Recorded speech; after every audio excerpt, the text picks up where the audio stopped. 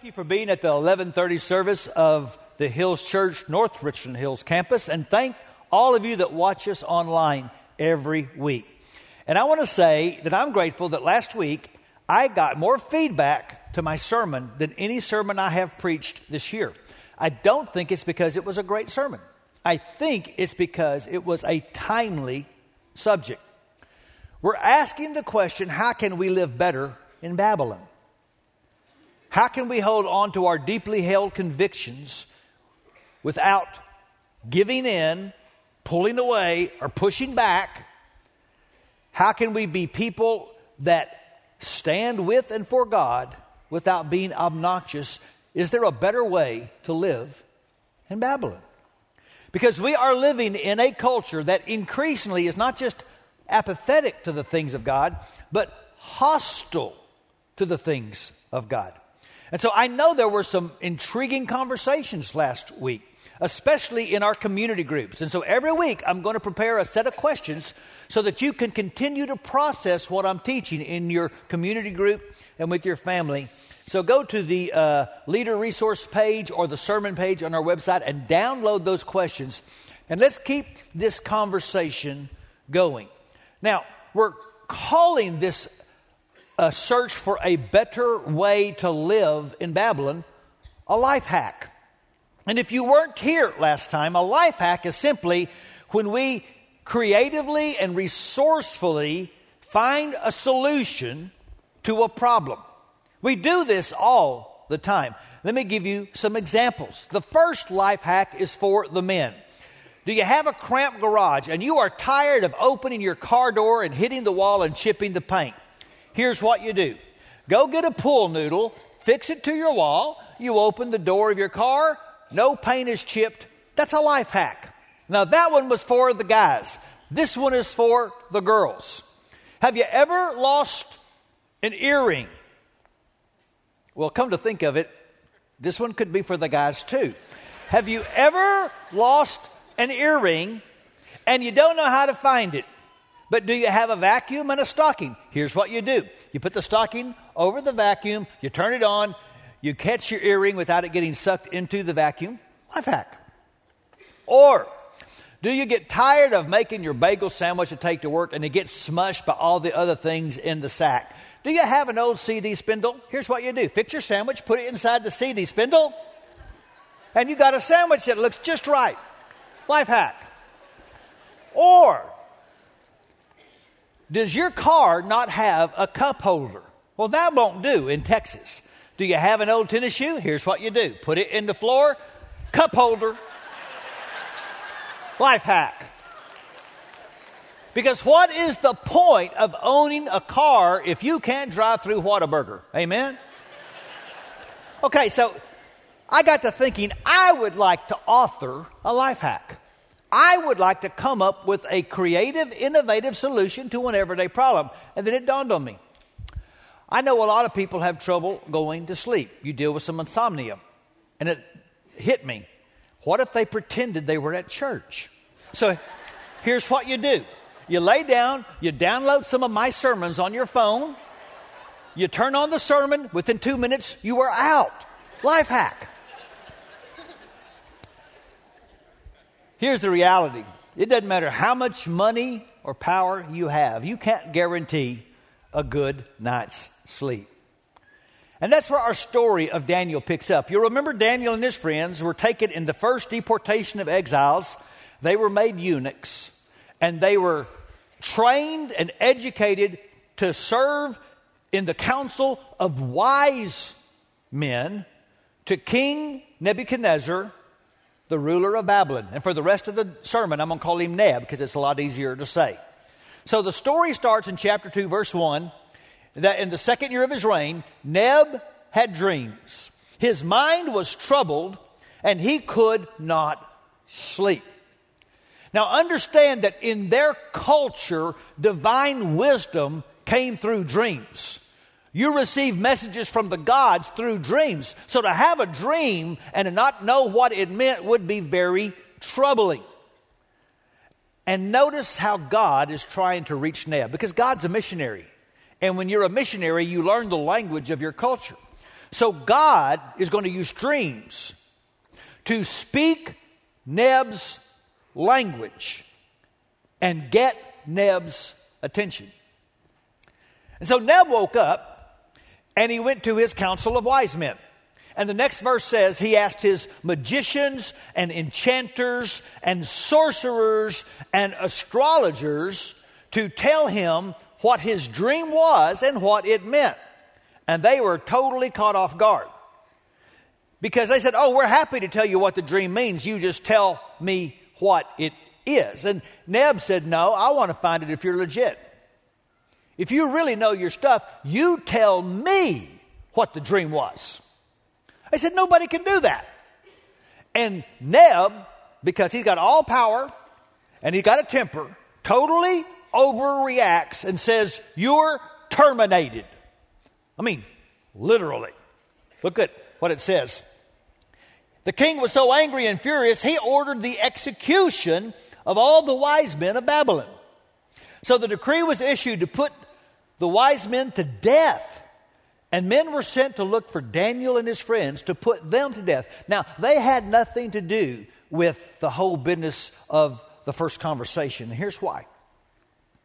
You see, they didn't dabble in the occult. The reason that those enchanters and magicians didn't know what the king dreamed is you can't get right answers by going to the wrong source. Now, some of you deal with tarot cards, you dabble with psychics, you read your horoscope. Listen, that's the world of the demonic. And the devil cannot tell you the mind of God. And you cannot find truth by going to the father of lies. So Daniel did not associate with those enchanters and sorcerers, but he's about to be lumped in with them with the execution order. Once again, he is caught in the backwash of the consequences of somebody else's iniquity. But read the whole chapter and you'll see that once again, he stays calm. He uses tact. He speaks with respect. And he asked if the king could give him time. And then he and his friends go ask the King of Kings to give them wisdom. And by the way, that's a great thing to do when you're in a crisis. Get with friends and pray to God. That's one reason why we want all of you to be in a community group, because there's going to be a time in Babylon when you're overwhelmed and you need to get with friends, and together you need to get on your knees. And that's what they did. And so it says that during the night, the mystery was revealed to Daniel in a vision. And then Daniel praised the God of heaven, and he said, praise be to the name of God forever and ever.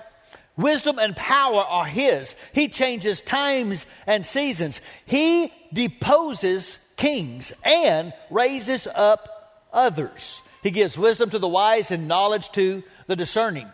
You have made known to me what we asked of you. You have made known to us the dream of the king. Now, it's interesting to me that as soon as he got the revelation that would save his life, instead of running to Neb, he runs to God. I would have been tempted first to go save my life and then have prayer time. But Daniel praises God first. And notice, in the middle of the story, not at the end.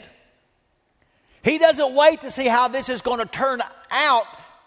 In fact, we're going to see later that what God revealed to him could in fact make Neb even more angry. But that doesn't matter.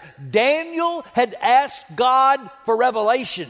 And when he got it, he thanked God. Because Daniel is an incredibly humble servant of God. And what Daniel can teach us when you live in Babylon is that if you can remember that God is in control and he deserves our first allegiance, you can keep your fear in control. And that's why Daniel is never going to point to himself. This would have been an easy time for Daniel to go to the king and say, hey, the rest of those guys are imposters. Why don't you kill all them and spare me? But Daniel is going to try to save the lives even of the men who do what he thinks is detestable. So he goes to Arioch, whom the king had appointed to execute the wise men of Babylon, and he said to him, "Do not execute the wise men of Babylon. Take me to the king, and I will interpret his dream for him." So once again, we see Daniel holding his convictions without holding in contempt the people of his culture that do not hold his convictions. Boy, we need to learn this. To live in Babylon, we can hold on to our convictions deeply without holding in contempt the people who don't hold our convictions. He's going to try to save their lives because he knows that any insight he has is not because he's better than them. It's because he's experienced the kindness and the mercy of God. And so once again, he's going to serve God in Babylon. And he's going to serve Babylon for God. So they bring Daniel into Neb's throne room.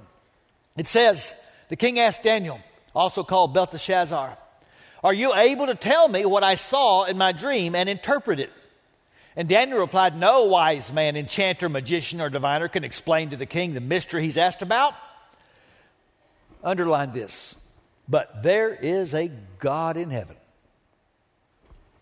There is a God in heaven who reveals mysteries. He has shown King Nebuchadnezzar what will happen in days to come. And when you believe that there is a God in heaven, it changes everything. Babylon can be a tough place. It's a wicked place. Every day you turn on the news and you read the paper, and once again you are reminded that Babylon is far from God. But you don't survive in Babylon by focusing on the greatness of the wickedness and sin in Babylon. You survive in Babylon by focusing on the greatness and the mercy and the power and the wisdom of God. There is a God in heaven. And humble Daniel remembers that. And that gave him the courage then to give a very humbling message to the king. So he comes in and he says, "Neb, to show you I'm legit, I don't come just with the interpretation. I am going to tell you what you dreamed." So he says, "Your Majesty looked, and there before you stood a large statue, an enormous, dazzling statue, awesome in appearance. The head of the statue was made of pure gold, its chest and arms of silver, its belly and thighs of bronze, its legs of iron, its feet partly of iron, partly of baked clay. While you were watching, a rock was cut out, but not by human hands. It struck the statue on its feet of iron and clay and smashed them.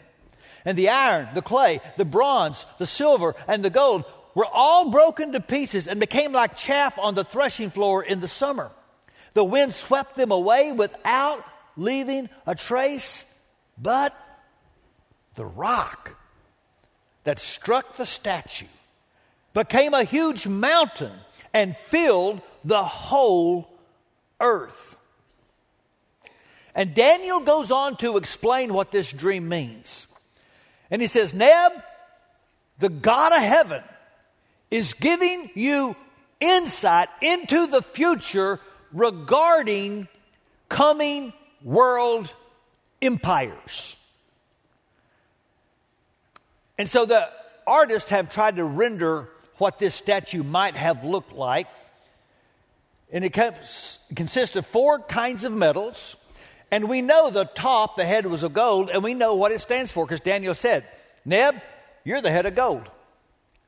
You're a mighty power right now because God has given you this place. You're the head of gold." But he says, after you is going to come another kingdom, not as strong as yours. And we know it was the Medo-Persian Empire. In fact, it showed up at the end of the book of Daniel. After that kingdom, Daniel says another kingdom's going to come. We know that was the Greek Empire. And after that, a final kingdom, strong and ruthless, that we know as the Roman Empire came. Now, he goes and talks some about the toes, and there's 1,000 interpretations of what the toes stand for. You can read it for yourself.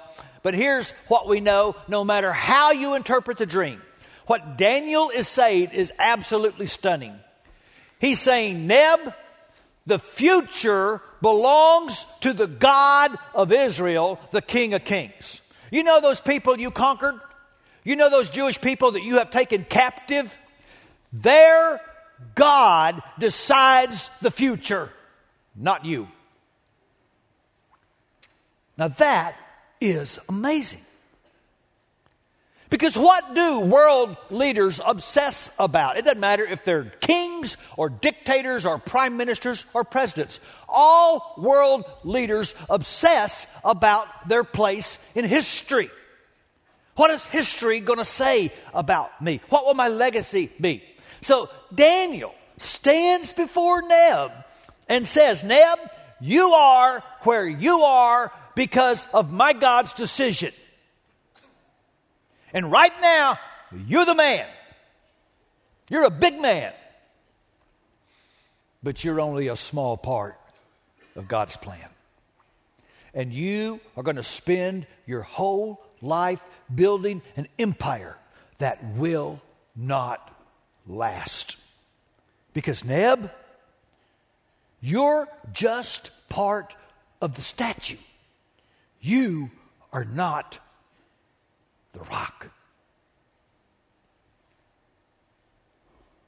Wow. That's pretty bold. And I'm sure Neb's thinking, well, what's the rock? So Daniel goes on. In the time of those kings, the God of heaven will set up a kingdom that will never be destroyed, nor will it be left to another people. It will crush all those kingdoms and bring them to an end, but it will itself endure forever. This is the meaning of the vision of the rock cut out of a mountain, but not by human hands. A rock that broke the iron, the bronze, the clay, the silver, and the gold to pieces. The great God has shown the king what will take place in the future. The dream is true, and its interpretation is trustworthy. And so he says, God is going to set up a kingdom, and it's not going to depend on human power. It doesn't need human hands. That is the kingdom that will survive, not yours. And it's going to come up during that fourth empire. He's talking about the kingdom of God. The kingdom that was inaugurated when God appeared in the flesh, in the person of Jesus of Nazareth. Do you remember what the angel said to Mary when he announced her upcoming pregnancy? He said in Luke 1, you will conceive and give birth to a son, and you're to call him Jesus, and he will be great, and he will be called the Son of the Most High. And the Lord God will give him the throne of his father David, and he will reign over Jacob's descendants forever. His kingdom will never end. Now do you get what I mean when I say Daniel praised God in the middle of the story? Because he has no idea how Neb is going to respond to what he's just told him. Neb overreacts. Neb has a temper. Neb can say, I'll show you who's in charge, and have Daniel killed. But it's more important to Daniel to honor God than to bow in the presence of someone that thinks they're important. You see, when you live in Babylon, you've got to learn how to be courageous without being obnoxious. And Daniel was courageous, and he honored his God. And in fact, his courageous honesty was actually a gift to Neb and to the Babylonians. And so it says, then King Neb fell prostrate before Daniel and paid him honor, and ordered that an offering and incense be presented to him. And the king said to Daniel, surely your God is the God of gods, and the Lord of kings, and a revealer of mysteries, for you were able to reveal this mystery. One of the neat undercurrents in the book of Daniel is that God is chasing Neb. We're going to see it in weeks to come. Don't think because of what Neb said that he's come to God. But don't think that God isn't going to stop coming after Neb. But that is a story for another time. What I want us to do in the rest of our time is unpack how this story can help us live well in Babylon. Here's 3 takeaways. Number 1, real faith is not developed in a vacuum. Life in exile demands trust, and trust is developed by the trials of exile. I know it's hard to live in Babylon. Wouldn't it be easier if everyone just believed like us and thought like us, lived like us?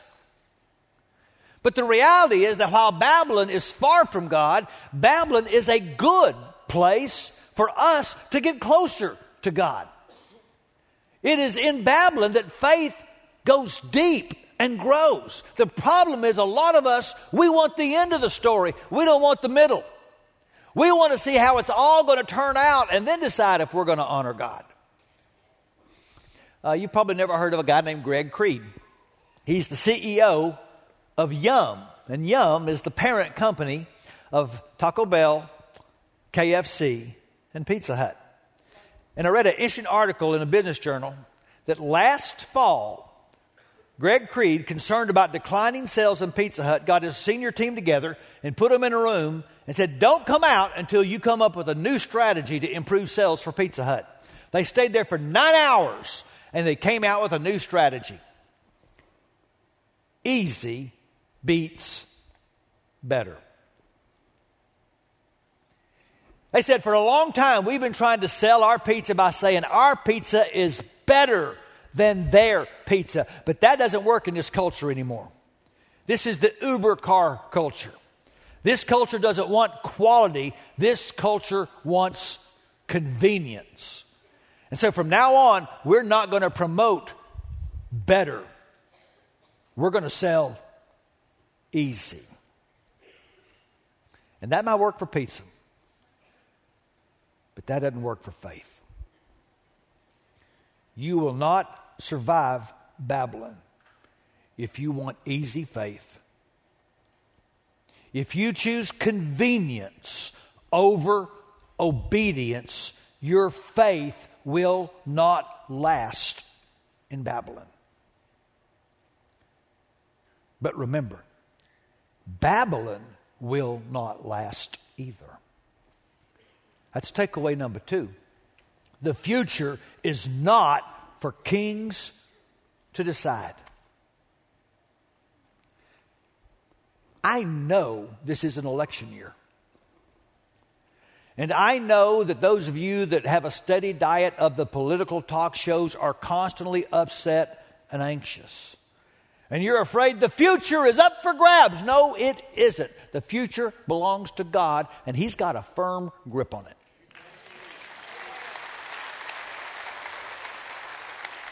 So it is important that as believers, we do not get all worked up by the announcements and the boasts and the agenda of the self-important. In the whole Bible, there's only one time where God laughs. You want to see what it is, don't you? Psalm chapter 2. The kings of the earth rise up and the rulers band together against the Lord and against His anointed, saying, let us break their chains and throw off their shackles. In other words, we will decide the future, no one else. The one enthroned in heaven laughs. The Lord scoffs at them. What did Daniel pray? He deposes kings and raises others up. Didn't we learn this in history class? What is the story of men? Kingdom rise, kingdom fall. Kingdom rise, kingdom fall. Kingdom rise, kingdom fall. That's what human empires do. Some of you are old enough to remember the name of Charles Colson. He was a senior member of the Nixon White House. He was indicted for his part in the Watergate crimes, eventually came to Christ while he was in prison. And later, he was in Rome and he was visiting the ruins of the Roman Forum. And while there, the thought dawned on him that when he worked in the White House, right across the hall from the Oval Office, every morning at 8, Secretary of State Henry Kissinger would sit around a shiny mahogany table with this team, and he would say, "The decisions we are going to make today will shape the future of the world." And Colson said, "We really believed it. We really believed that we were deciding the future of the world, just like those senators in their flowing togas 2,000 years ago believed they were shaping the future of the world, and now their forum is just a tourist stop." And will it be 2,000 years or 200 before they say the same thing about the Roosevelt Room? The kingdoms of the world go by in purple and in gold. They rise, they triumph, and they die. And all their tale is told. Only one kingdom is divine. One banner triumphs still. Its king a servant, and its sign a cross upon a hill. And if you are worried about the future, maybe you're putting too much hope in a statue. You see, here's the big life hack today. If we're going to survive Babylon, our foundation is not shaken because it's built on the rock. Would y'all put on your seatbelts and let me preach for just a little bit? From a worldly perspective, wouldn't you say the other metals in that vision are more valuable than a rock? Wouldn't you want to invest in gold or silver? But from a heavenly perspective, the rock was more valuable because only the rock was durable. The rock of ages lasts because it doesn't depend on human hands. It doesn't depend on human power and human strength and human economy and human politics and human agenda. And if we are going to thrive in Babylon, we've got to start putting our hope in the rock and not in the statue. Now, I love my country. I'm proud to be an American. I do not wrap our flag around the cross, and I do not think that what's best for America is God's ideal and that God needs America to accomplish His purpose. The rock doesn't need the statue's help. Military strength is not the rock. Political power is not the rock. Economic wealth and might is not the rock. And calm and courage come when we put our hope in the rock and not in the latest version of the statue. And didn't Jesus tell us, seek first the kingdom of God? Now, if you're a football fan, you might remember one of the most popular teams in NFL history, the 1986 Chicago Bears. They won the Super Bowl with a cast of crazy characters, including their outspoken coach, Mike Ditka, their wild partying quarterback, Jim McMahon, and William the Refrigerator Perry, all 344 pounds of muscle and athleticism. Their chaplain was a man named John Cassis. He tells a wonderful story about being in chapel one day, and Ditka is speaking, and he nods to the man they call the fridge and says, "When I'm through, I want you to lead the team in the Lord's Prayer." And immediately you see panic come over Fridge's face. And McMahon starts to snicker and says to John Cassis, "I'll bet Fridge doesn't know the Lord's Prayer." And Fridge is over there, sweat coming down his face. And Cassis says, "Everybody knows the Lord's Prayer. And McMahon says, I'll bet you $50 he doesn't know the Lord's Prayer. And later Cassius says, now how weird is that we're in chapel betting over whether someone knows a prayer.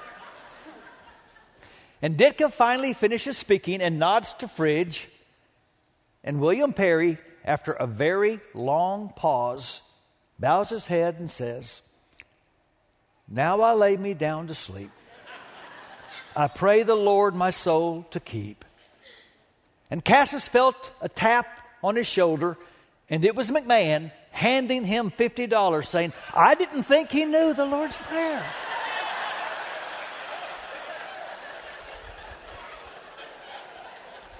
And I don't expect Babylonians to know the Lord's Prayer. But I do expect us to know it. Our Father, who art in heaven, hallowed be your name. Your kingdom come, and your will be done. And our friends need our witness. A witness that is compromised when we fret so much about the statue that they don't want to listen to what we say about the rock. Don't lose your joy and your courage and your hope because of a statue. The kingdom of God rocks on. The Hebrew writer says, since we're receiving a kingdom that is unshakable, let us be thankful and please God by worshiping Him with holy fear and awe. It's unshakable. It's forever. And God will have His way. The kingdom of God rocks on. And we can too. Even in Babylon. So pray with me. So Father, help us to open our hearts and our minds to receive this word today. May our witness be accompanied by joy, by courage, by faith, because we have put our hope in the rock. Because we're building our lives on the kingdom of God. May we seek it first. And Jesus, come quickly. Amen. Let me ask you all to stand.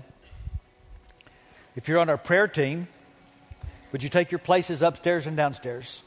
We're going to offer you the gift of prayer, the gift of encouragement. This would be a wonderful time for you to come and be baptized into Jesus. Because remember, our hope is not in a statue. It's in a cornerstone. Let's worship.